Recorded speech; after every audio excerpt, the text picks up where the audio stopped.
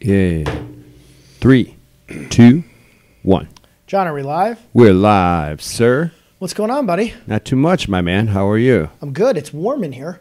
It is warm in here. Our guest, Kevin, I think agrees. It is warm. Yeah. He's down to a T-shirt. Crank down the air, but Yeah, what can No we luck. do? We have no control over basically Most lights things. and HVAC in here. yeah. What we get is what we get. True. What's going on with you? Oh, just shopping and being in the spirit and all that fun stuff. How about you? I got all my shopping to do this weekend, although I shopped for you early. You did. You were my You first did. gift. Wow, I special? feel good about that. Thank you very much. Yeah. Well, I'm also not going to see you until after the holidays, it seems, so I know. And you're going to miss me. I will miss you in a Aw, couple weeks. shucks. Any shout-outs before we get into kind of today's show? Well, you know, in the spirit of things, just I hope everybody has a great Christmas or Hanukkah, great holiday season.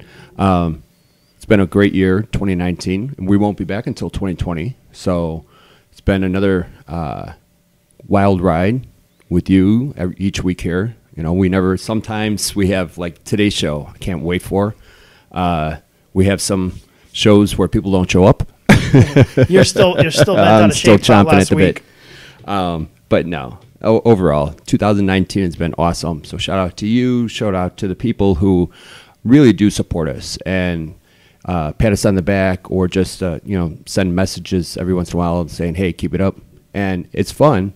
And I think you might agree with this. It's nice being out and hearing people you didn't know ever tuned in or whatever will ask you a question about a past guest. It's like, well, how do you? Oh yeah, I watch a show and this and that, and they'll start telling you stories. It's like, wow, okay, cool. It's just kind of neat as we go along, and that it builds, and little by little. But yeah, it's kind of cool. So shout out to everybody who tunes in and shares and tells their friends and family to check it out. Well, you one-upped me, but I'm going to piggyback off of that and thank them as well. Absolutely. I get the same thing. I go to events or I go meet people that I'm friends with on Facebook. Mm-hmm. We've got a couple shout-outs from people we don't know who are inboxing us about how much they like the show and some of our guests. And it's nice to hear because this is episode 80. I believe so. Yeah. So we're nearing 100, but we've had such an incredible lineup of people on the show, from anything from a charity to business owners to TV folks to politicians, although I can't call him a politician. He'll come back and a public servant. But yeah, it's been an incredible ride. Thank you to you. I can't wait to see what 2020 has in store.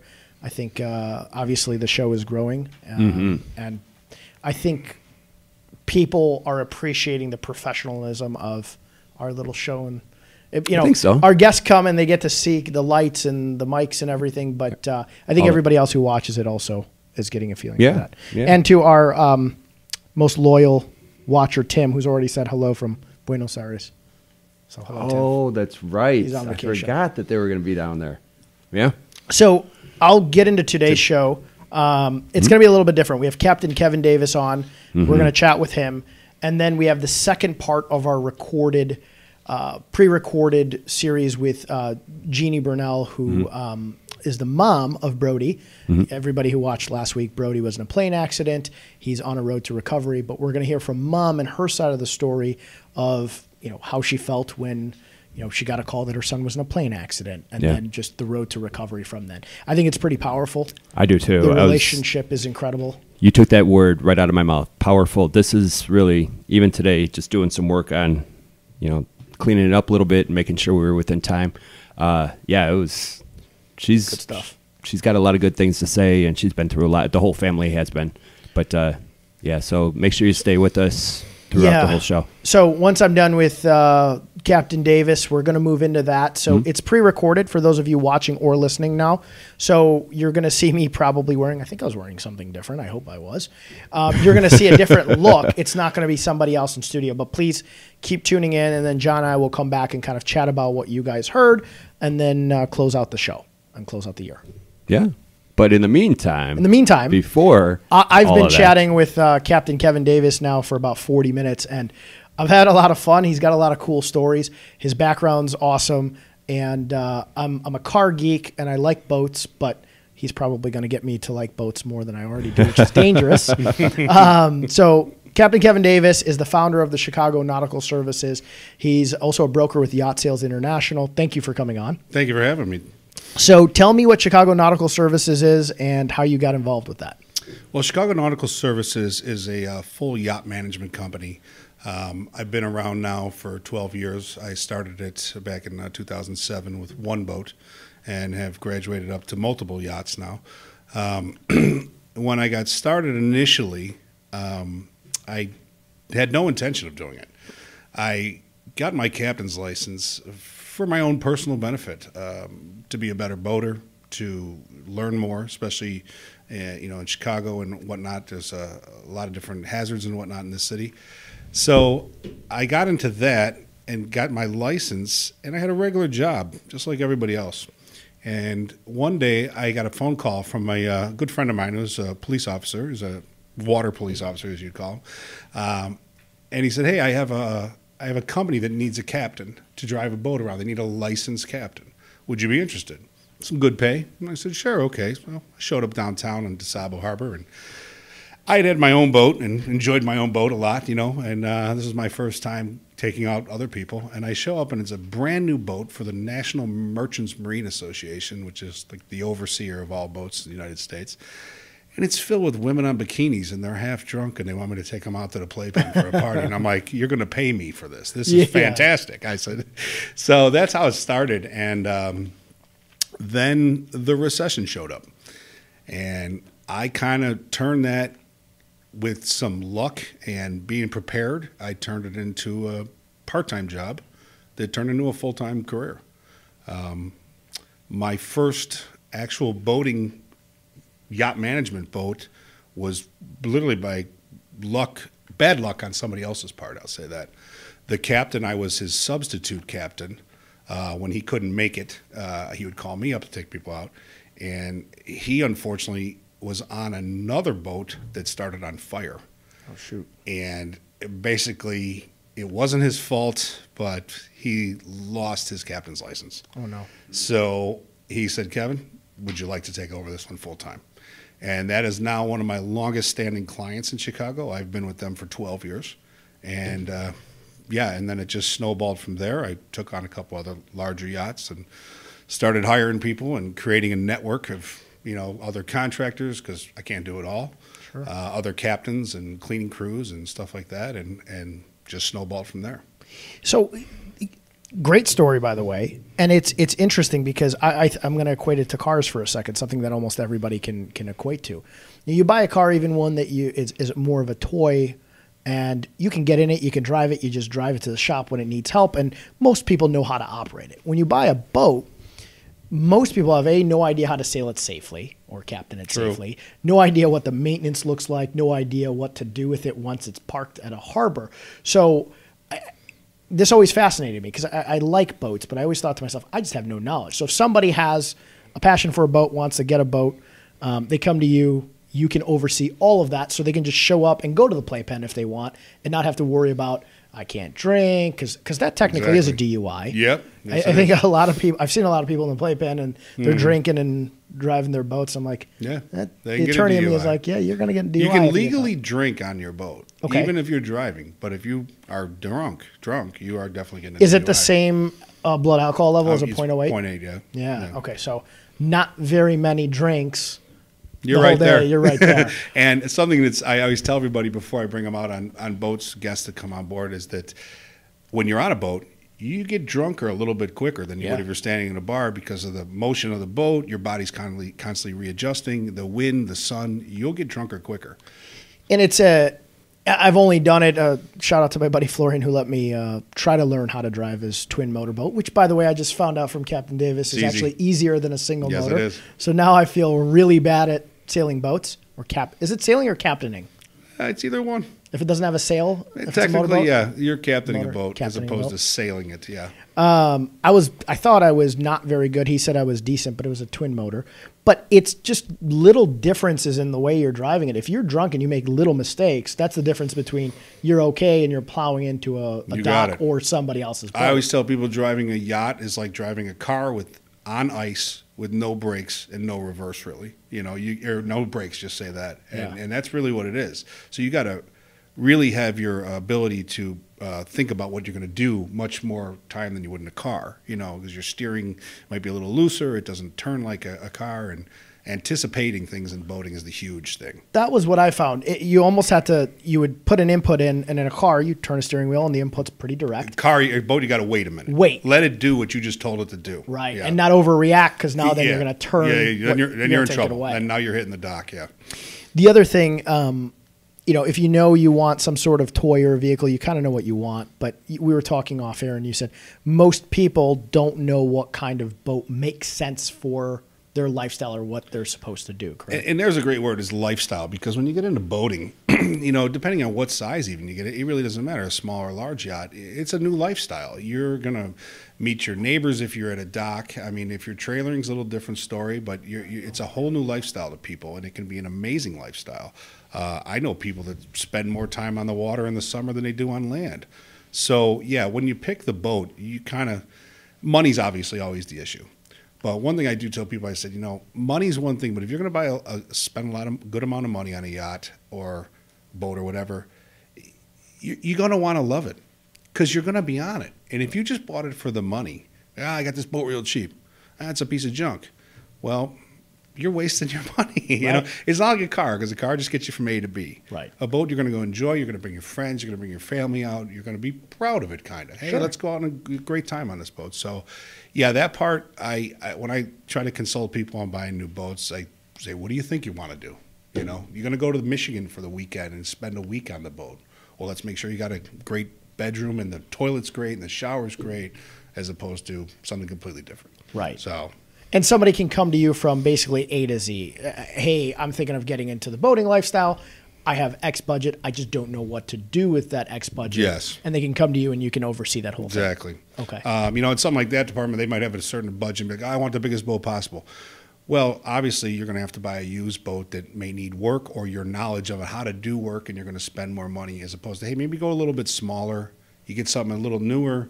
Maybe it's not as many problems. I'm not saying that a new boat can't be problems, but it might not be as many problems as you think. So, and getting back to what you're saying in Chicago and dealing with boating here, it's really a good art of getting the right people, because we have kind of a limited selection of people who take care of boats here, as opposed to like Florida, it's a billion people fixing everything. So that's a big one, is to figure out your team is who's going to help you. Sure. From cleaning it to maintenance to teaching you how to drive it correctly, or taking it out and feeling trustworthy in that captain to take your maybe $500,000, $1 million boat out. You want to trust that person 100%. Yeah, and the season here is small. So if you goof up and you lose two out of the 4 months that you can use it, that sucks. You lost 50% of your season. And that's how it can happen too. So you want to make sure your boat is absolutely maintained to the absolute best standard, because you got a short period of time. Never chintz on a boat if you can't. Definitely spend the money, because otherwise, you're right. You could be out a month just getting something insignificant fixed that wasn't maintained properly. I almost equated not just the cars, but like a race car. I'm a racing guy. Some of the people listening race cars. If you chintz on the maintenance and you go to the wrong people, it's going to cost you a lot in the long run to unravel the crap work somebody did. But you could be out of the car for 2 months, and it's the summer, and you just don't have it. But I guess in Chicago, like you said, and I didn't know this, it's probably a handful of people you would trust to take care of certain boats. Yeah, and they'll show up, they'll do it on time, they'll do it properly, and they won't charge you an exorbitant amount of money for it. So that's the niche in finding those correct people. And over the past decade or so, I've definitely got a great team of people that can help out, and I can count on them. They show up when they say they're going to show up and things like that, because a lot of people just don't, or they'll make some excuse or something like that. So the playpen, a couple times I've been in there, I've seen things go totally fine, and then I've seen boat fires. And it's always kind of all the safety boats like zipping into the playpen to save somebody from some sort of big mistake. I'm sure you've had some fun stories of. We just sit as captains. We sit in the playpen and we call each other. I'm like, did you see this guy over here? What he's doing right now? You know? So the playpen's a fun time though. Oh, sorry. A lot of newer boaters are in there, and like you said, they're drinking, and they didn't know too much about boating maybe sometimes in the beginning as it was. So that unfolds badly. As for things I've seen, just like you said, from fires, people anchored, twisting their boats together, smashing into each other. Unfortunately, injuries. I've seen a lot of injuries in the playpen, just from people falling in between boats, drunk, hurt themselves, getting on and off the boat, things like that. But the playpen is a sight to be seen, that's for sure. Well, it's a lot of drunk people trying to almost park their boats in a row, and that always gives me anxiety because just a couple times I've been out there, like you said, there's probably a ton of great captains out there, and then it's mixed in with just the average dude who's probably had a couple shots of tequila and decided to try to He bought that boat a couple months ago. Nobody showed him how to drive it or how to dock or how to anchor properly, and he said, I'm fine, and just goes. And then the one thing I learned was kind of the right of way, you know, from a sailboat to a power boat. There is like a hierarchy almost, there's right? full rules of the road, Okay. Absolutely. Which the average person, and until somebody told me, I had no really, idea. Yeah, they don't really know. That's why any new boater, I also tell them to go at least take what's called a power squadron class. They don't have to become a full captain, but a power squadron class will teach you the basics of the rules of the road and simple knot tying and how to anchor and who gets to go first, things like that. So, how long does it take to get a captain's license from, you know, a basic captain's license? And I could just butcher that term of art. So there's different licenses, obviously. There's just different levels. Once you get the license, which is called a master's license, there's just different levels you can go into with more schooling and more experience on larger size boats. So once you get the base master's captain's license, it just steps up from there. The first license I got, I believe it was an 80-hour class. And then you have to show 360 days of on-water experience. And meaning, but meaning, first off, it starts from the time you're 18 years old to the time you're now applying, and you could just have been a passenger technically on a boat. You didn't have to be captaining in it. Now, and there goes into people get their captain's license. They're like, I'm a big captain now. I'm like, wait. In 5 years, you're a big captain. And you've actually done it as a job and worked with public and worked with people. And because the license is one thing, but doing it's another. And then from there, if you want to go to bigger size boats, that licensing has to change, correct? Yeah. Then you sometimes, like I just took my 500-ton or my 200-ton license, which was led into my 500. I had to go back to school, and I went to school. I can't think of the name off the top of my head. Down in Fort Lauderdale, one of the biggest maritime schools down there. And I took 2 weeks of courses, and that coupled with some more time I had captained larger yachts, I signed off on that. So those two combined then bumped me up in license rating. So basically you can captain me and John anywhere in the world on any size boat now? We might have to get a piggyback across the Atlantic, but yeah. So what is the like coolest or furthest destination you've gone? Furthest destination by boat from here would be the Bahamas. Yeah, Bahamas, Key West, going south. I've been up in Canada on boats going through Lake Ontario and whatnot. I have not done major Caribbean cruising, which I want to, especially the southern Bahamas and the Exumas, which are beautiful. Gorgeous. That's my next place I'd love to go to. So if you set sail essentially from Chicago, how long does it take to get down to the Bahamas? And how, like, I never imagined that you could actually leave Chicago, get into the Gulf, and then sail your way to the Bahamas. I've had people argue with me, telling me, no, you can't go there. I'm like, okay. I've done it. You want to see a picture? So you leave Chicago and you go down the Illinois River to the Mississippi. Then you make a left turn on the Ohio. I love how he says that. You make a left turn. Hard to port is what it's called. You can keep going down to Mississippi all the way to New Orleans, but the Mississippi is a dangerous river. Not only with the giant barges, you've got serious current. You've got wing dams that are funneling the current. There's a lot of stuff, and people do it. I personally never do it, and don't really want to. And there's really very few places to stop your boat. So you make a hard-to-turn port on the Ohio. You go into Kentucky Lake, through the Tennessee River, through another series of rivers that comes out in Mobile Bay, Alabama. Okay. And those are all very boater-friendly areas. Great. That whole thing right there. There's tons of marinas and it's beautiful landscape and stuff like that. So your question, though, how long to get down there? That depends on the season and depends on how much you're running, obviously. So as a professional delivery captain, I will run usually about 10 hours a day, depending on what I have to. Maybe I have to go a little farther to get to a marina. Might have some slowdowns, but I usually plan on a 10-hour day. I'm cruising about 25 miles an hour at 21, 22 knots. I'll get down to Miami, Fort Lauderdale, about 14 days. Okay. So and then the Bahamas, obviously, are just one day across over to the Bahamas from there. So, yeah. So, and somebody can do that as almost like a vacation, and they just stop at different places and view places. So I mentioned before when we were talking, the Great Loop. So the Great Loop is, I'd refer to it as the Super Bowl for boaters, right? Most boaters who do set out to do the Great Loop will take about a year to do it, and you follow the seasons. So you would fall down the rivers and spring up the coast. And the Great Loop, let me explain that, is basically from here to Mobile, Alabama, around Florida, back up the east coast of the United States into New York Harbor, up the Hudson River, and you can go two ways, but most people take the Erie Canal, which then empties out over into Lake Erie, Lake Huron, Lake Michigan, back to Chicago. And what size? That's a long way. What size boat is 6,000 miles. comfortable for something like that? People have done it on wave runners. People Gotta have be done it kidding on me. canoes. I have personally seen two women on a canoe paddling on the Mississippi, pulled up to them and said, "Where are you going?" They said, "New Orleans." Oh. We were in St. Louis. Holy shit. Even I was like, "Do you want something cold to drink?" Because it was the middle. It was hot as ever. I got to imagine in canoes going by big barges have got to be Oh, yeah. treacherous. Yeah, the barges, those barges are the size of cities. They're 40, Yeah. 50 barges. And when they're pushing upstream, even though they're only going about 6 or 7 miles an hour, they are making a wake roll behind their boat that's 3-4 feet high. So I did a triathlon in San Francisco, and the day before I did it, I'm not a good swimmer, so I got a coach, and we're out in the bay swimming, and he stopped me and pulled me near his little dinghy and said, "We got to wait because there's a barge coming." But he was way, way further away from us, and I'm like, "What are we waiting for?" And he's like, "Just wait." And then, Do you feel the current? oh yeah, I mean, it was a while later. You really felt the current, and I couldn't imagine being relatively close to it in a canoe because I was.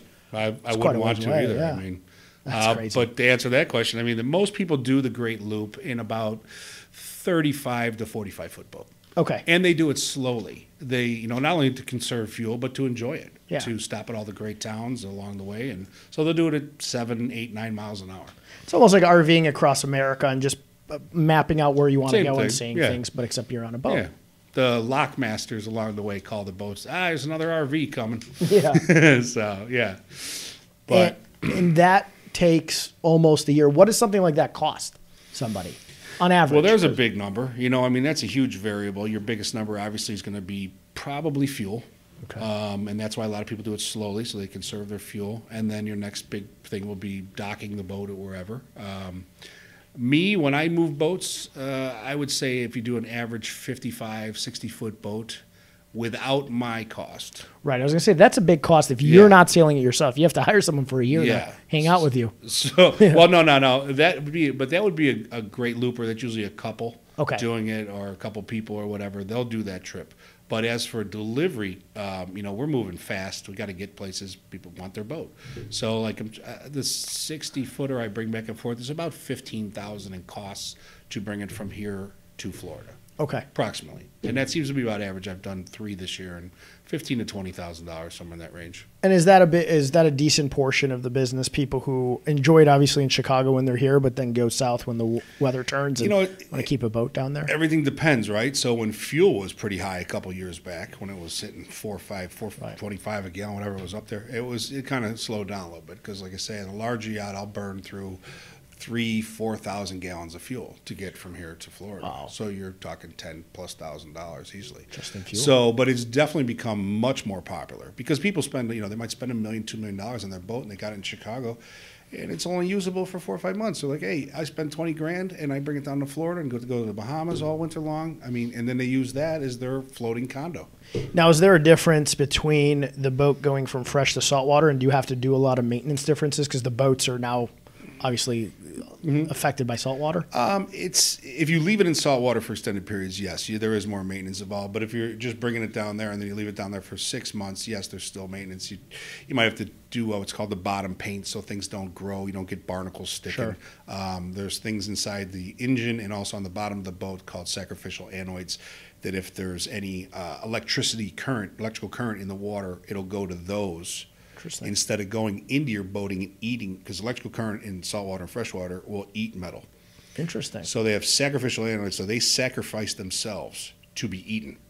and they're on the bottom of your boat and mounted in your engine. So that's something that I always tell everybody: check your anoids, make sure they're the right brand of metal, and you put new ones in. See, these are the things that I'm guessing the average wealthy person who, I'm going to go buy a boat, if they didn't have somebody consulting them on this, would have no freaking idea. Yeah, they may or may not. I mean, you could read about it and figure it out, but how to do it correctly without spending a ton of money and making sure your boat is in absolute perfect condition all the time. And that's the thing down in Florida too. You want to clean your boat more often. You want to protect it from the sun. Obviously, we know the sun is much stronger down there, right? So it'll eat up your upholstery and your isinglass, which is the canvas and glass on boats, stuff like that. So you definitely want somebody maintaining it in Florida, if not just in Chicago also, but definitely more in Florida. And if somebody wants to come and they say, hey, listen, I got a budget, do you work with all different budgets, reasonably speaking, on boats? To move boats or no, maintain to purchase boats. So if somebody says, hey, I'm looking for a boat. Yeah, absolutely. I mean, boating's boating. Boating's boating. You got $5,000, let's find you a boat. You got $500,000, absolutely. Perfect. We're all just out boating. Got $250 million like the yacht we were talking about off air, then I'll find you a boat. But those are probably built, I'm guessing. Those are custom built for somebody. Yeah, those are definitely that guy. Everything in that boat is custom built. He's picking out every single piece of fabric and material in the boat as he goes along. Yeah. And then for a boat, we spoke off air about this, you can finance it almost like a home. So you can amortize it over a long period of time. Yep. And what does that look like usually? Well, I mean, you're looking up to about 20 years usually to finance a boat. Usually they require about 20% down. The rates obviously is competitive right now. I think the last one we did that was about 4%.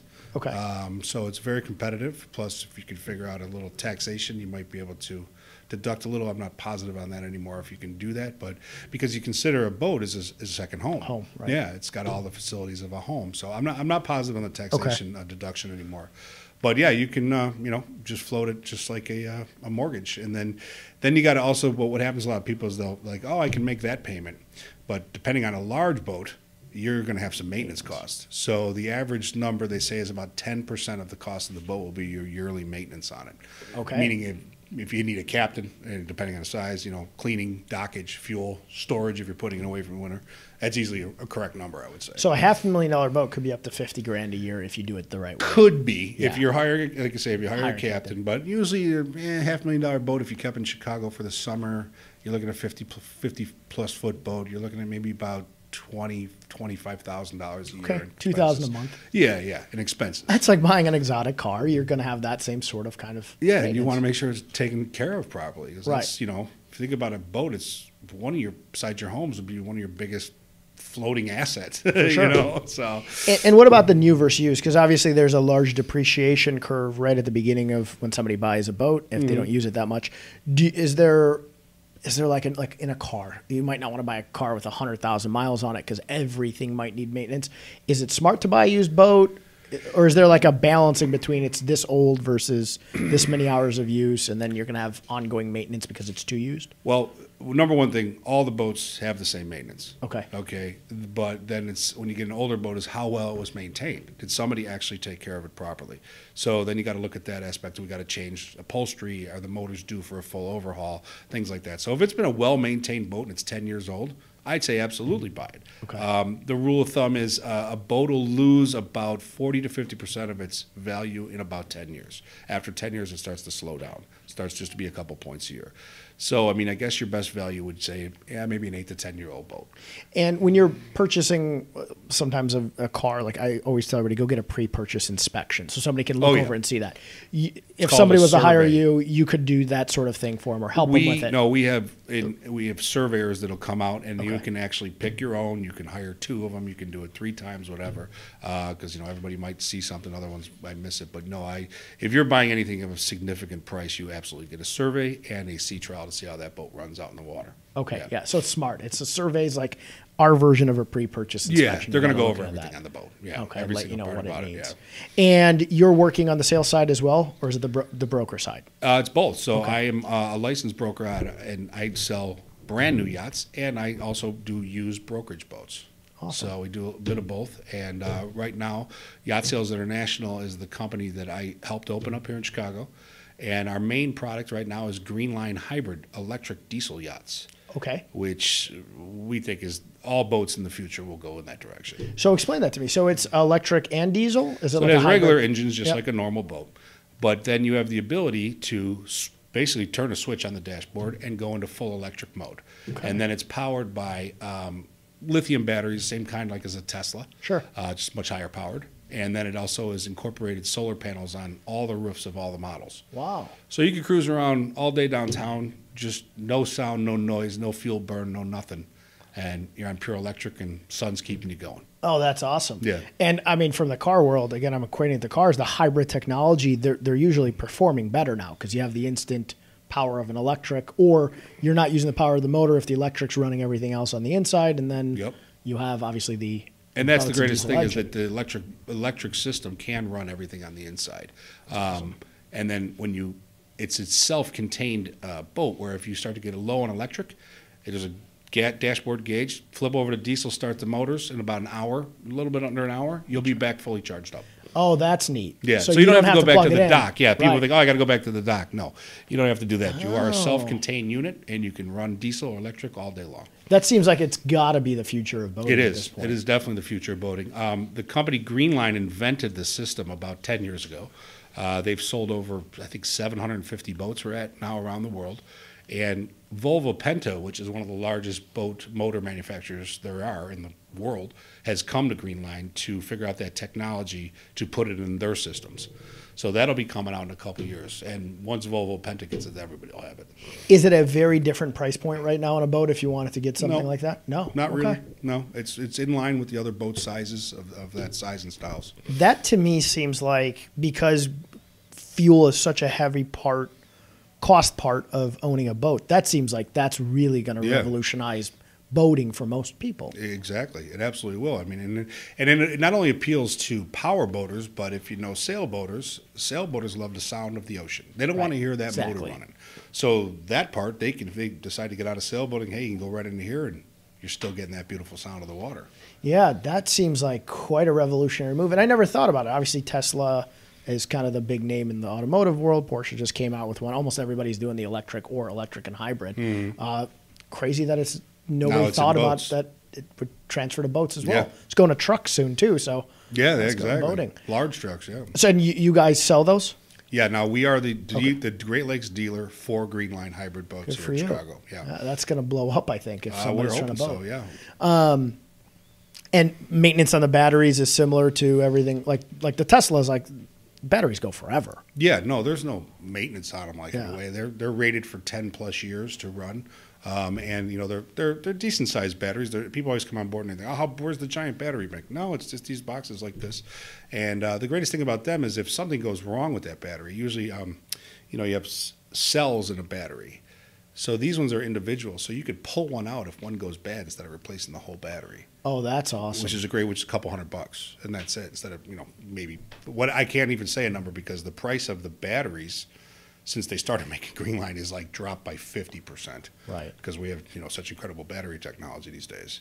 And it's only getting better. And it's only getting better. So. Oh, that's really neat. Mm. And we spoke off air about this too. You must run into a lot of fun delivery. So when somebody orders a really nice boat, they probably want that boat delivered, and it's probably a pretty cool delivery process. Well, I mean, if you're moving around the United States, it's fun for me because I get to go to great towns, meet great people. I mean, you go to towns by water that most people would not show up to. You get to explore the country in a different way. There's no RVs usually. Right. You're not pulling up by car. I go to a place down in Alabama, Bobby's Fish Camp, and let's see if I think of the name of the town. It's in the middle of Alabama. You'd never go there. This is a great little place. Yeah. I don't even know how you get there by car. So, but it's right on the water. You stop. They serve fish in the evening. Fried fish. You can camp. You can cook, make up a campfire and stuff. So stuff like that is fantastic. But a lot of owners think. I've had owners, you've been partying for 2 weeks. I'm like, do you think I've been drinking while driving your $1 million yacht? No, I haven't been. No, we're there to move that boat for you and get it down there as efficient and as budget-minded as we possibly can. And is the big delivery spot Florida in the U.S.? Yeah, pretty much. That's the big one. Yeah. I picked one up in Boston in the spring and brought it to Chicago. I've brought them over to the Annapolis area before, but Florida's it. Florida's the Yeah, big yeah. area. Because around the world, Dubai, you got Monaco, you have different places where boating's very popular. And I always thought of, and you corrected me off air, I always thought Miami's boat show was kind of the big boat show, but it's actually Fort Lauderdale. Fort Lauderdale is a bigger show. Yeah. I don't know the numbers, but it is definitely larger in pricing and the amount of boats and values there. Miami's a great show. It's changing up a lot this year. They've been moving it around Miami. Got it off of South Beach and over to downtown Miami area, which has got more space. And is it like an auto show where like GM and Mercedes and everybody can show up and then have a line of boats and then people can just access the boats and take a peek at them? Absolutely. Except them 300 footers, you got to have a little background check. Well, it's like the Lamborghini at the auto show. They're not everybody's handing jumping you in the keys that right away. But no, absolutely. You're there to show them boats and every single aspect about them. They're all open. Everything's running. You can see everything about them, know all their options and whatnot.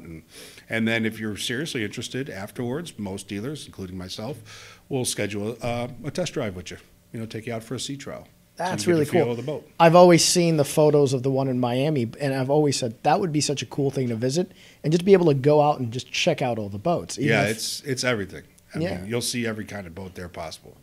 And so the Green Line, is there a different brand of boats you guys sell as well? Is it Green Line's the main one, and then So we just made a deal to be the new Rinker boat dealer. Okay, if that's a you've heard big of name, Rinker yes. before. Rinker has been around for 75 years. They're actually celebrating their 75th anniversary in 2020. I personally, one of my first larger boats was a Rinker. So when we were approached to be the Rinker dealer, I was on board 100%. And that's a great family-owned business. Mr. Rinker invented it back in 1945. And I actually worked as a captain on a Rinker better part of 10 years ago here in Chicago. So it all kind of came great full circle for me when they asked me to be the dealer. So, yeah. and we'll what be debuting in sizes do Chicago. they range in? They start at 18 foot, basically a bow rider, when you pull a tow skier or inner tube on. And then the largest one, they're creating a new one now that's 38 feet long. Okay. But their core is in the middle, like 27, 29, 32 footers. Great Chicago boat. Great Chicago boats, good enough to be on Lake Michigan. They handle the lake fine. They're great enough to go away for the weekend, things like that. They got all the amenities you need to stay on board for the overnight time. How about Green Line?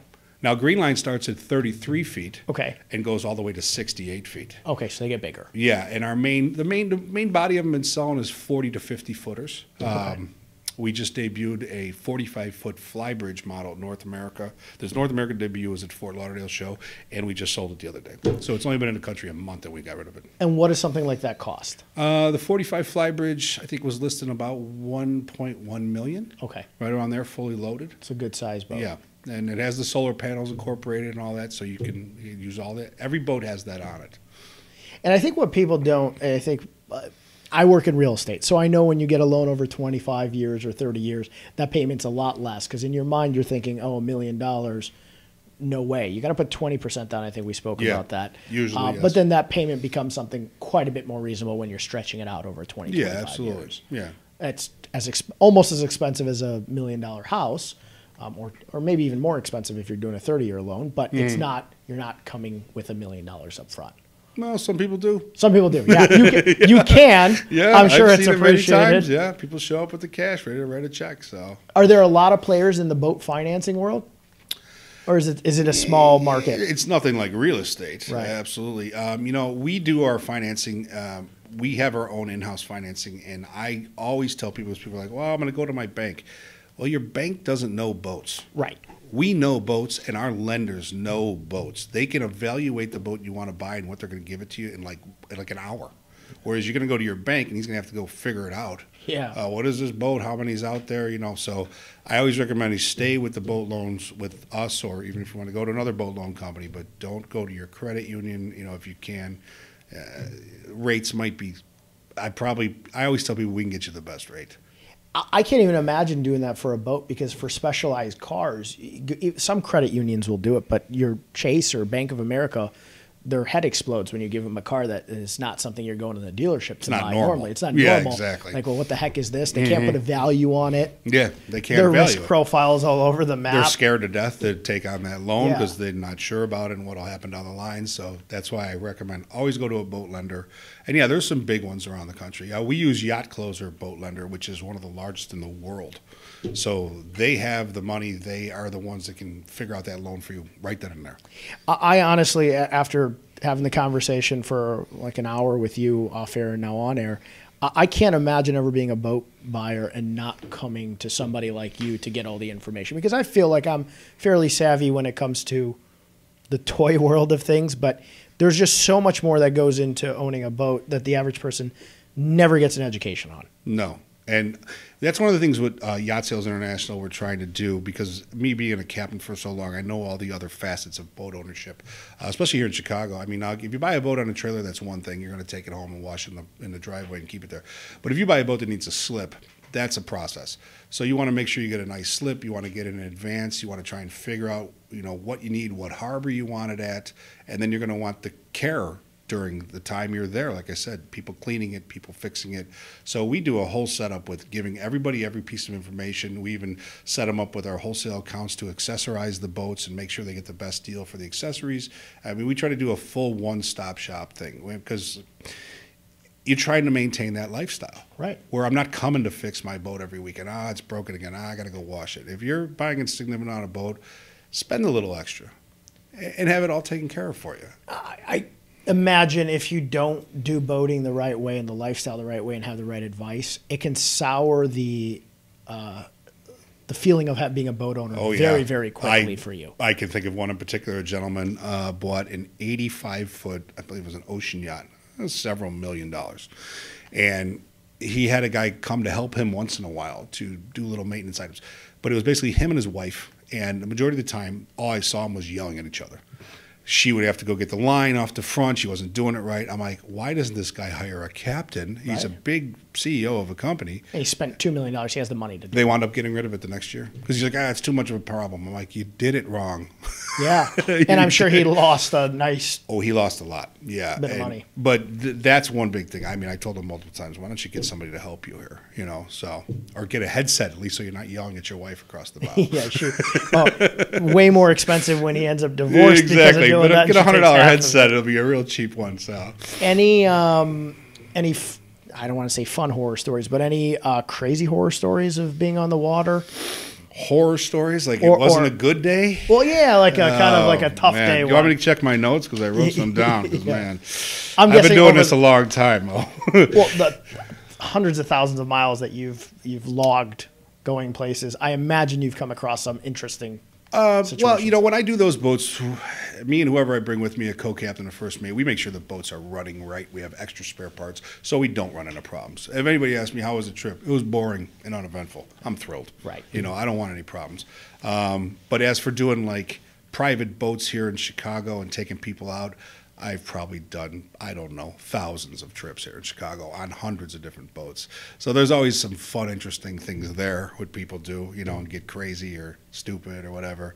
I'm trying to think of any horror stories. Mainly the horror stories are weather will scare you. I mean, when some weather shows up, I'm really good at being a weatherman since I became a captain. But when some weather shows up, it just goes, what is this coming? And we got no way to get out of here. So that one's scary. Or I think I started talking about I was delivering a boat up the Mississippi in what I consider most challenging little area to me of the Mississippi. And I lost a motor just like that. It was gone. And I didn't know why.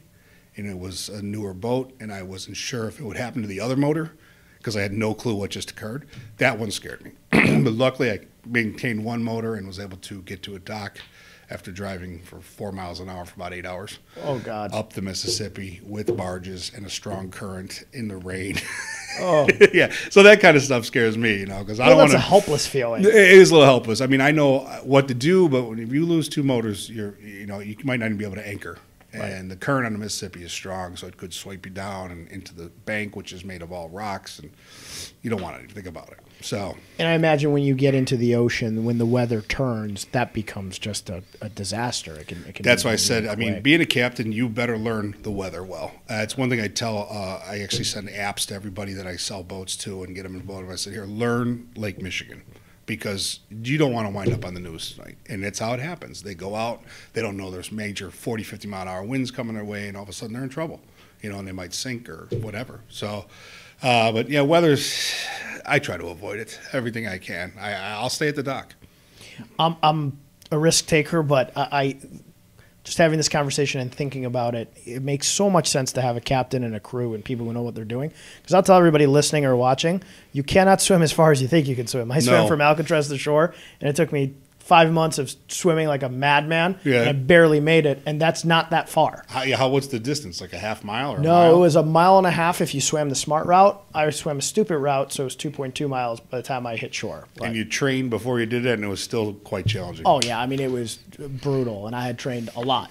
So if you are out any distance past a half mile and you're not well trained in swimming in open water and you can't sight right. Plus, if the water's cold, you're going to get hypothermic Right. way faster than you believe you will. Well, it was 54 degrees there, and I had a wetsuit on, and it was freezing when you touched the water.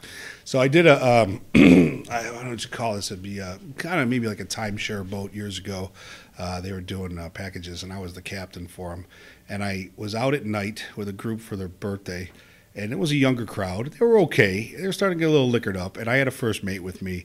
And we're cruising after the fireworks downtown on a Saturday night. And I'm heading back to Burnham Harbor. And my first mate comes up. This is a 50-foot boat. I can't remember how large. Kevin, somebody just jumped off the back. Oh, no. And I'm like, go look at him right now. Don't lose him. It's pitch dark out there. Yeah. So I managed to stop. And, the thing about that is even that, like, okay, stop the boat, right? Well, I had half a dozen girls dancing on the bow. So I can't stop the boat fast. They'll all fly in the water. So I have to really ease back. By that time, that guy is a quarter mile behind me. So I said to her, she actually got out a spotlight and found him. I said, find him because we're not going to be on the news tonight, and that's what we'll be. And I don't want to be there.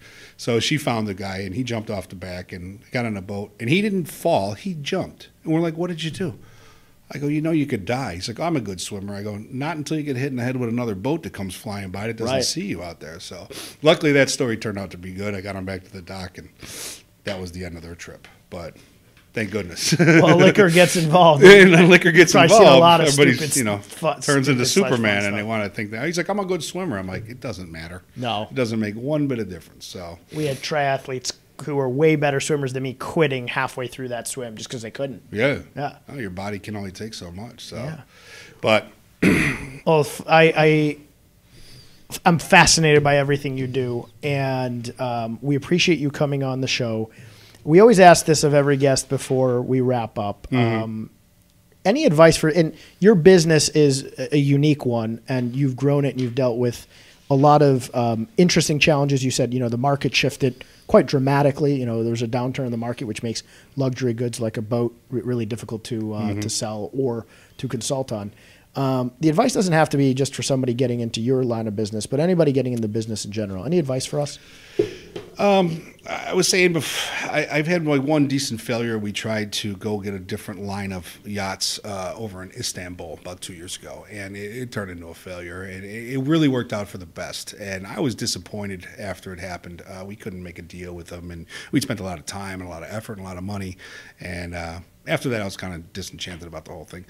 But it really worked out to be the best because that was the wrong thing for us. And we learned it afterwards. And the best thing, it's a simple business thing. Failure will build you. It really will. And from that point, we came out of that saying, I learned a lot. I figured out, I know what I made my mistakes on. Now let's go try it again. And I encountered Greenline down in the Miami Boat Show, started talking with them, and we wound up striking a deal. And see how it goes from there, and it's been fantastic since. So the thing is, failure is part of it. Yeah. It really is part of it. As for being a captain, if anybody ever wants to be a captain, it's way more than just driving the boat. It's all about the people, because those people not only trust you, and a lot of my members consider me part of their family in a long way. You know, I'm very, very integral in their world, and that's a big thing, because I always say anybody can drive the boat. It's all the other stuff that you got to do right. Sure. So never focus so much on the work, but everything around it and every network it can go to. When I first became a captain down in the harbors, I saw huge opportunities. I was like, there's nobody down here like doing it 100%, like as professional as they can, and making everybody have a great time. Because on a boat, a captain kind of sets a tone a lot of time. When you got a cranky old guy smoking a cigar telling everybody to shut up and sit down. Yeah, that's not fun. It's a problem, you know. Yeah. So I try to be a little in between. I try to be fun, but a little firm, saying, you know, this is dangerous out here, but let's have a great time. I don't want anybody to get hurt. I want us all to come back to the dock safely. And I don't want to make the news. Yeah. So, you know, that's my advice on that part. But failure is definitely an issue. Yeah. And it can happen. I always say if you're not failing, you're probably trying not trying hard enough to succeed. And anybody who's ever been successful in business has failed a lot. It's just how they respond to failure. You took a failure and took a turn with it and went in the right direction. And now you guys are doing awesome. Yep. And, you know, from the limited times I've been on boats, I agree. A captain really does set the tone, and just hanging out with you for the last hour, 20 minutes. You're a fun guy, but obviously you also have an incredible wealth of knowledge, not just from how to maneuver a boat around, but just the whole lifestyle, what to do when things go wrong when you're in the middle of the Mississippi. And that's a big one. Don't panic. Don't panic. Try not to. You might be panicking on the inside, but don't panic on the outside, but be trained in knowing what to do. Yeah. When a problem does go wrong, and it will. I promise you it will. Your reaction to a tough situation or a situation that would cause panic, and the way you react to it matters so much. I've instructed in race cars. I've sit in the right seat of somebody's car and they're going 140, 50, 60 miles an hour and something goes wrong. You got to react and speak to them calmly, because your lives are in danger. Exactly. You're doing the same thing at a higher level. So really appreciate you coming on. Absolutely. We had a blast. I think once the summer hits and John and I can get on a boat, we're going to have to get We're all going to be good friends, aren't we? Yeah. We're going to circle back. And, we were talking off air of trying to do something like this on a boat. Yep. If we can try to do that on a boat, that would be really cool. And maybe coming out and trying to feature some of the boats you're selling would be really cool. We'll have the Rinker boats and the Green Line boats now for this summer. So, we're going to have a nice little armada of yachts there ready to go. Well, John and I are going to come visit as soon as weather breaks. And we appreciate you coming on. And that was a whole lot of fun. Gotcha. Thank you so much. Thank you so much. John, I butchered letting you ask any questions. No, as I say, John part of the crew. You guys covered a lot. So I kind of figure if I hold back and don't ask any questions, I'll eventually get there. No. I was thinking more long game. I figured this way, Kevin's going to have to invite us to come out onto a boat so I can ask him the questions that I didn't get to ask today. So I'm looking out for the two of us. So I also got totally geeked out, so I just looked at the time and I blew through basically the entire hour. Pretty much. Yeah. Yeah, and I'm geeked out by this stuff and very fascinated by all of it, so that was awesome. I'd even touch on like a celebrity story or anything like that. Well, we've had a lot of people back on for a second. I think we would have a lot of fun having you on again. And I come again. We'd love to come by, and John does a fantastic job. He does a lot of videography and stuff, and it'd be fun to go out, take a look at everything he's got, come back, and just kind of talk about some of the actual boats. I'm fascinated about the hybrid boats. I think that's super cool. And we'll be at the boat show if you guys want to come there. If you're there, it's January 8th through the 12th at McCormick Place. McCormick? Oh, okay. Let's do it. Yeah, that'd be fun. That would be Call fun. me in advance. I might even get some free tickets so you don't got to pay to get in the door. Cool. Oh, love it. Love that. I'm in. Yeah, so we'll have the Green Line 39-footer and then all the Rinkers. There's going to be 5 Rinker boats there. John, we need an AE Wheelhouse boat on the back of it. It says AE Wheelhouse. There you go. We do. Ambitious entrepreneurs. Again, Captain Davis, thank you so much for coming on.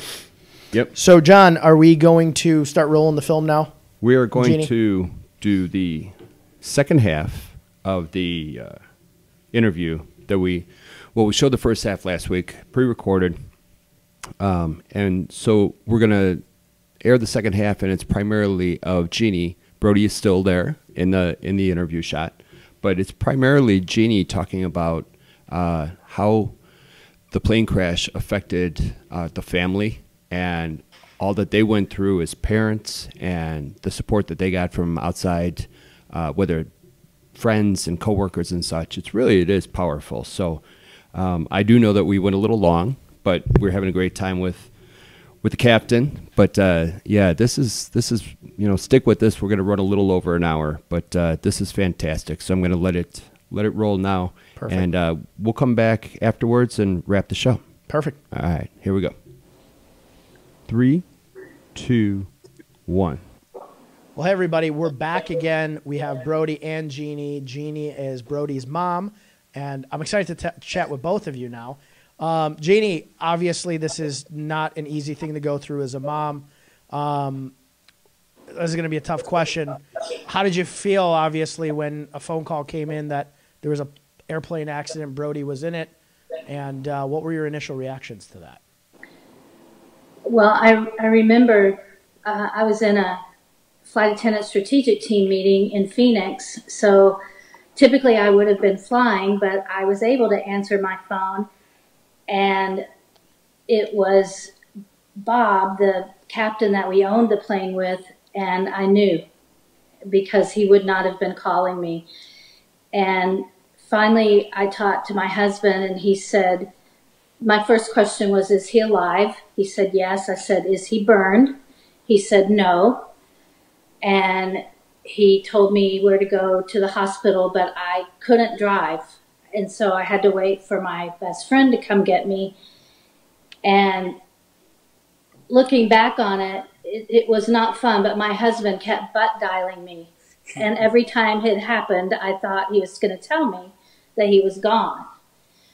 And then they waited for me to get to the surgery because he had broken everything, femur, everything. And I remember just talking to him. And at that point, I had no idea how severely he was injured. So it's just not a phone call you ever think you're going to get. I mean, hey, I've been in a minor car scrape or something, but not that. Right. I cannot imagine, and I see the relationship the two of you have. So I know you were close before, and I'm sure you're even closer now. I off air, for those of you watching or listening, watching the two of you have fun and banter with each other is really fun to watch. I can tell you have an incredibly close relationship. Yes. And obviously family and people outside the family came together to support, because that whole time Brody was obviously in a coma. Must have been very difficult because you don't know when that's going to end, the coma.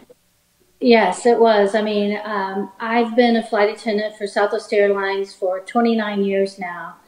And it was my personal family and friends and my personal life, and it was also my Southwest family that really got us through. Through a tragic event, I saw so many good things in people. And just Southwest would send food to the intensive care for everyone up there. And flight attendants would come sit with me for hours in the intensive care. And just my family here at home, there would, be food everywhere. And then when we took him to Denver, I would say that was the hardest part for my husband and I, because we moved away for 6 months away from our support system and rented a condo there while he was at Craig Hospital. Great hospital. And that was hard not to have your support. But again, Southwest said, anytime you or your husband want to come home to Phoenix, we will give you positive space. And if they would not have done that, you can't get between Denver and Phoenix. It's just the flights are full. Right. And another thing I remember is the vice president of all the flight attendants, Sonia LaCour, calls me 2 days after the accident and said, you're no longer a flight attendant. You're a mom. You take as much time as you need. And that was so touching. And then even down the road, I had a handwritten note from our CEO, Gary Kelly, telling me he had heard of the story and was praying for us. I know of Southwest a little bit through John and Maggie, and obviously knowing Maggie's interactions with Southwest. And I've come to learn through the interactions and now through the story you told of what an incredible support and family feel Southwest has. So it's great to hear that Southwest reached out and was so supportive throughout what obviously for any mom or father has to be the most difficult thing in the world. Yes, they were. It was ironic. Every facility we went to, the doctors, all the staff, one of the first things they would ask me when they found out I worked for Southwest was, Southwest is so fun and loving, but how are they with something like this? And I said, amazing. That's fantastic to hear. In Omaha, Mom. Yeah. I went to rehab in Omaha. How was that? Saying, like, there's some good-looking girls there. You like Southern girls? Good sushi, good-looking girls. It was like my heaven. I wouldn't expect a good sushi, but the good-looking girls I can expect. Yeah, me either, but he's right. It's true. They were really hot. But it was same thing, positive space for my husband and I between Omaha and Phoenix as well. How long were you in Omaha? No, 3 months. He was there 3 months, but we weren't allowed Sadly. to live with him there. He was in a house. House 5. And he was just immersed in therapy all day long. Okay. And then when he left to fly one day and literally did not come home for 10 months. Unbelievable. And yeah, from August 1st until May 30th, he was gone and came home in a wheelchair. And it's been about almost a year that he's been walking, and he walks with no assistant devices. And in this program he's in, you have to interview to get into it because the state funds it. And if they didn't believe that you were ready to go back to work or go back to school or learn to drive again, then you wouldn't be in the program. Right. When I heard about the story, John, I think it was maybe almost a year ago when I heard Brody's story. And it touched John and I. And to hear and see Brody here, and we're able to have this communication and see how amazing he's doing, and he's walking unassisted. You're a miracle. And quite frankly, both you, Mom, your husband, Brody, your father, and you especially, the strength you've had to go from, ending up in a coma after an accident to us talking today is unbelievable. A lot of people would be very down on life, this would not be how they would be just a little bit after an accident like that. So congratulations to all of you on how incredible the progression's been for him. Thank you. And I will say, Maggie knows the story because we would work together on the FAST team. And, I think sometimes you're on the team to help other people out there and other flight attendants, but that team really helped me. I wasn't really there. Well, you were there in spirit, and you were hanging out with the know. cute girls in Omaha for part of it. Honestly, Brody, I know I'm speaking for John, me, and everybody listening. You are a miracle, and your positivity, just us talking for the last 15, 20 minutes here and before we started, your positivity is infectious. And, Mom, yours too. Again, had to have been so hard to deal with. I'm sure the moment Cody came out of the coma was probably one of the most exciting moments of your life, but also one of the scariest moments, thinking, what's the road look like going forward? And I'm sure that road from when he, woke up from the coma to now has been incredible to watch. How has that been to watch him go from that moment to us sitting here and being able to chat with each other? Sometimes it's just surreal, but what's crazy is the very first time that he talked, it was just a whisper. And they said, Brody, say Mom. And he said, Mama. And because he doesn't call me Mom. Yeah. I'm from the South and he calls me Mama. And I knew he was in there. And because he wasn't just repeating what they said. Right. But one of the things, Mo, that I learned when I was in Denver, and it's a choice, but I had to make that choice, was that I still do choose to live in my hopes, not in my fears. We define our circumstances, they don't define us. I got to tell you this. We've had a lot of guests on the show, both in studio, FaceTime from we've had them around the world actually now. You're inspirational, and you really are a miracle story. Both you, Brody, and you guys as a family. God saved my life. There's some girl out there for me. I want people to know, I want this to be a message of hope and how far we've come, and he's come, but how far we've come as a family. Yep. And I believe I know it's touched many, many people, and I believe that that's one of its purposes is, to see someone go through what they went through and come on the other side of it. This broadcast makes it to Phoenix. Hey, girls, I'm single. We're gonna, you know what? We're gonna try to find you a girl. Mom's gonna get mad unless we're working on you getting better. But Mom, you tell me when you're ready for us to find him a girl, and we will find him a girl. I'm ready.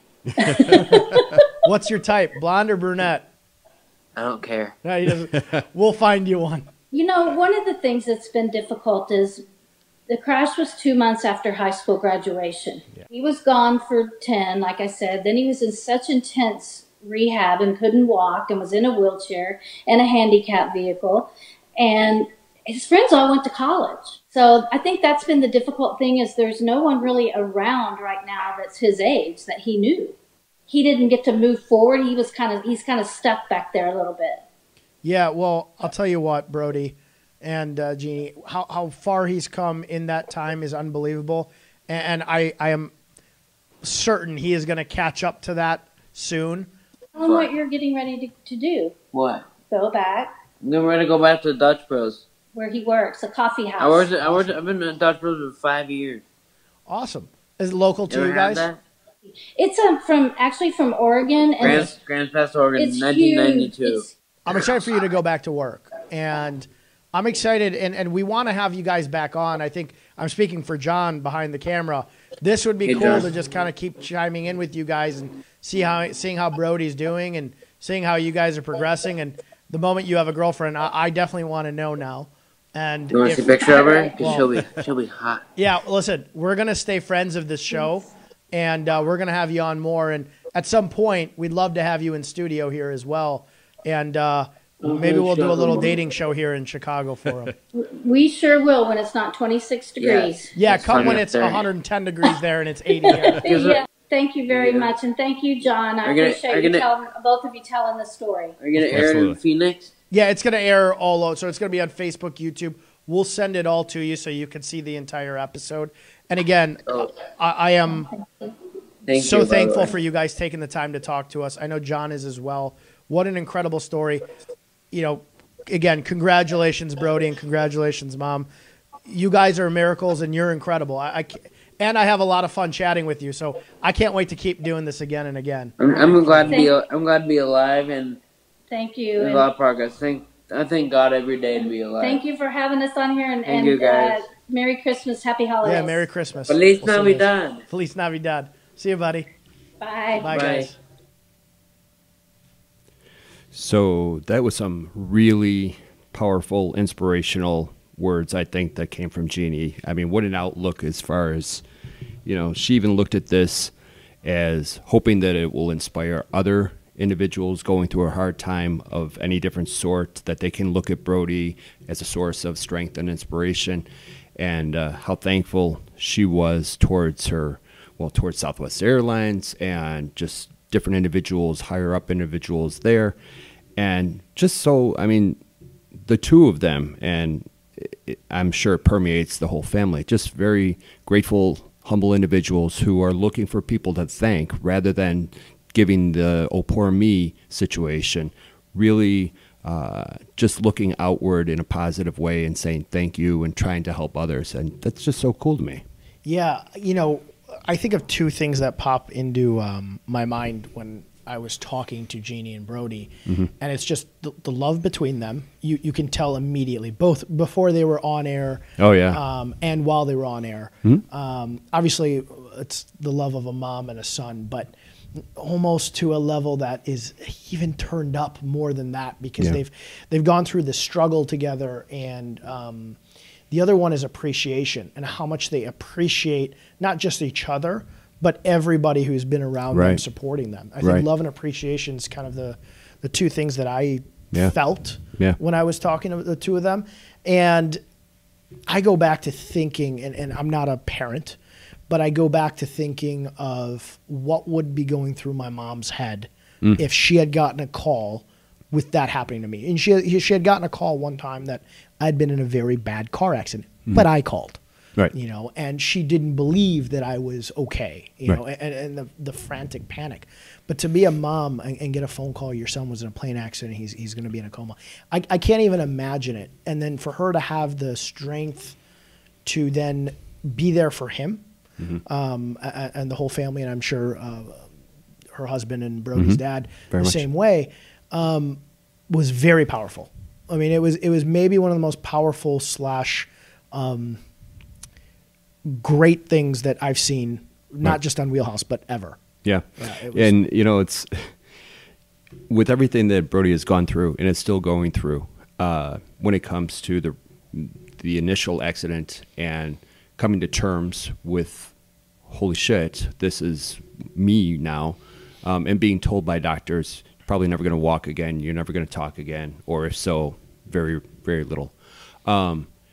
But then to power through and get himself back up and walking and going through speech therapy, and now he's looking to go back to work, and I know we talked about this, but just the spirit. But I mean, it's like talking with a 21-year-old guy who just wants a girlfriend. I mean, he's just Yeah. right back to being a 21-year-old guy who's like, hey, I want a hot girlfriend, and I want to go out and have fun, and yeah, all this other stuff happened to me, and I'm dealing with it. But in the meantime, I need a girlfriend. I kind of want to get out and play a little bit. One of my closest family friends' sons is 22, and it reminded me of some of the conversations I have with him. I need a girlfriend. You know, I'm trying to get on dating apps, and Yeah. I need to find myself a girl. And it was fun to see Brody start again to have fun with life. You know, to enjoy the fact that he's 21 again, because. Go back to when you're 18. You know, that time frame from 18 to 21 is maybe the most fun you've ever had. Yeah. At 21 you start to drink. We all had fake IDs. We went out. We had a good time. But that was not just taken from him. It was taken from him, and it also challenged him in a way that throughout your entire life you're never going to be challenged like that. You No. got to learn to walk again, No. talk again. You know, you have to feel like people are. You're relying on people. The difficulty in Right. that. And at such a young age, when everybody else is going off to college and they're able to live their lives like they should, for Bodie to have I almost want to say the grit, but also the positive enough mindset not to give up, because shoot, I wouldn't blame anybody for giving up in that No, sort of not at all. scenario and having a very negative mindset and just not being happy with life.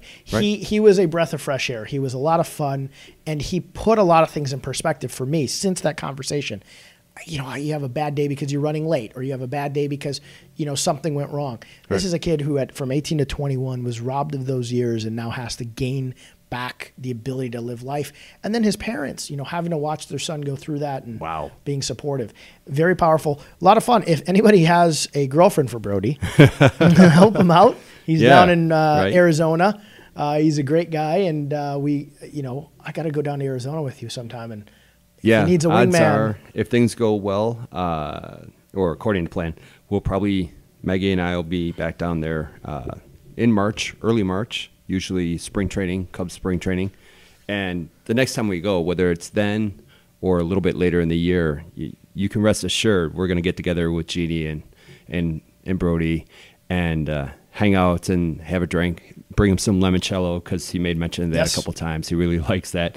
And just hang out. And, Maggie knows Jeannie because they work together. Southwest. So, I mean, they're like legit friends. And so the backstory, the conversations I've had with Maggie, she said everything as far as how Jeannie was in this interview is she's like that every day, all the time, just looking for people to help and ways to give back. And that's just her genuine, authentic being.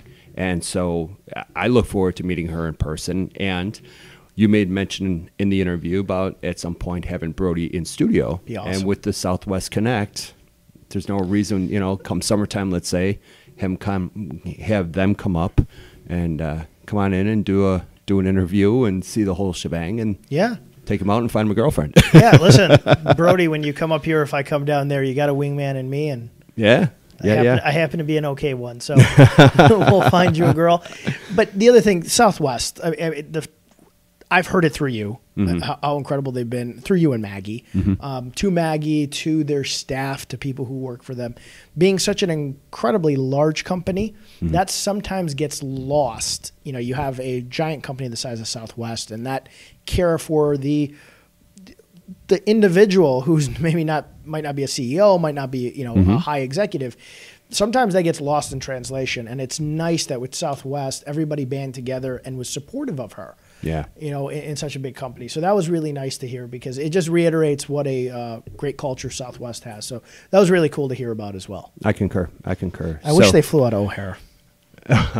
Make my life easier. You can make it down to Midway. You're a big boy. But no, that was incredible. And I hope all of you listening or watching took some inspiration from that, whether you're a parent, whether you're somebody going through something difficult. Take some inspiration from him. I did. Indeed. From him and her. Yeah. And it put a lot of things into perspective. Things can get tough, and it's okay to get down on a tough situation in your life, whether it be tiny or big. This morning I was irritated having to run around running late, and I was irritated in the moment, but I have to be able to pull myself back and put myself in perspective, or look at things with a perspective of, there are people going through some really hard stuff. Real stuff. With a positive attitude. So shame on me for having a negative attitude about something that is not as serious as it was this morning. But I've watching and hearing that back always put some perspective in my life, and I hope it did for a lot of people as well. Yeah. Day-to-day life, you do. You're able to get caught up in whatever, running late or red lights or traffic, whatever. But it's the people that can snap back and get back into a positive light and fun to be around. But the people that stay there and just are always looking for something to be wrong. Yeah. It's like you're looking for a problem in the best possible scenarios. You just want to pick something out. Those are the people that I have a short window of time that I can be around.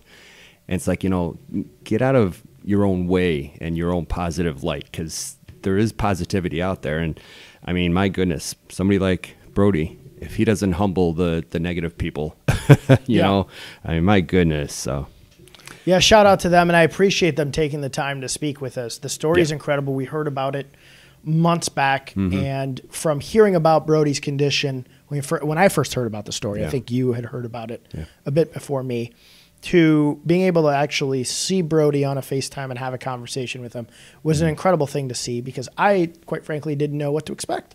You have somebody who's been in a plane accident, and you presume that road is very hard, but you don't realize the struggle he's gone through. But it was like talking to another, like I said, to a friend of mine that's 21 years old. And I was so happy to see that for him.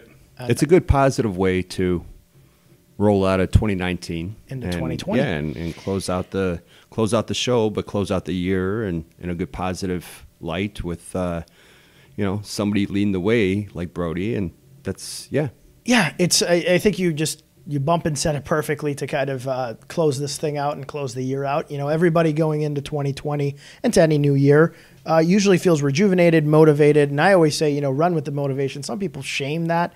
Oh, everybody's going to the gym and it's in January and then in February they die out. It's like, don't poo-poo motivation when somebody has it. If you got it, use it. And mindset's such a big part of that. And I think you've done a really nice job of making us close out with this. So I appreciate that, because it put me in a positive mindset. I mean, I'm not dealing with anything like Brody, but I've been complaining to you. My shoulder hurts. I can't get, physically back into where I was. And I think to myself, I'm like, this guy went through a plane crash. Like, who the hell am I to complain because my shoulder hurts me? Have a positive mindset going into 2020. And I hope everybody appreciated the body of working guests we had in 2019. I learned a lot from our guests, from you. I've had a blast in 2019. We started this in 2018. I had no idea where the heck we were going to go with this. And going into 2020, I'm super excited. The guests have been great from day one through today. With Captain. Honest goodness, that interview, when I knew, because I had a conversation with him on the phone, what a great personality he has. And it ran way longer, but he had good stories and good information. And wow, cool. Yeah, you know? We've gone from, like I said, we've done charities, we've done new business owners, experienced business owners, people in the political realm. We've done people on television, and I've learned so much from everybody. And if this is the first or second or third time you're listening to our show, I not just to give us views or listens, I implore you to go back and listen to some of these stories, whether it be on YouTube, on Facebook, if you want to listen on Spotify, iTunes, it's everywhere.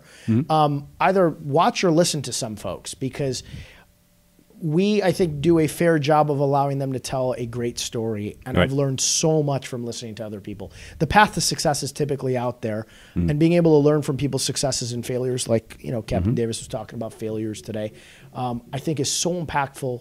Not just if you're an entrepreneur or business owner, if you're going through something hard, if you're looking to change your life fitness-wise, schedule-wise, there's so much in there. So I'm biased. I'm sure you are, because we are a part of this and close to it. But I genuinely am appreciative of the time people have given us, and I've learned so much. Yes, I agree with everything you just said. I do think there are a lot of smart, very smart people out there who are not in high-profile jobs, so they don't get the opportunity to necessarily tell their story in length to a captive audience. And that's what, when we started even just talking about this, we wanted to give people a stage and have them come on and tell their story in their words. And I'm happy and grateful that we've been able to do that because of the learning that we've both been able to take advantage of. It really, there's a lot of smart people out there.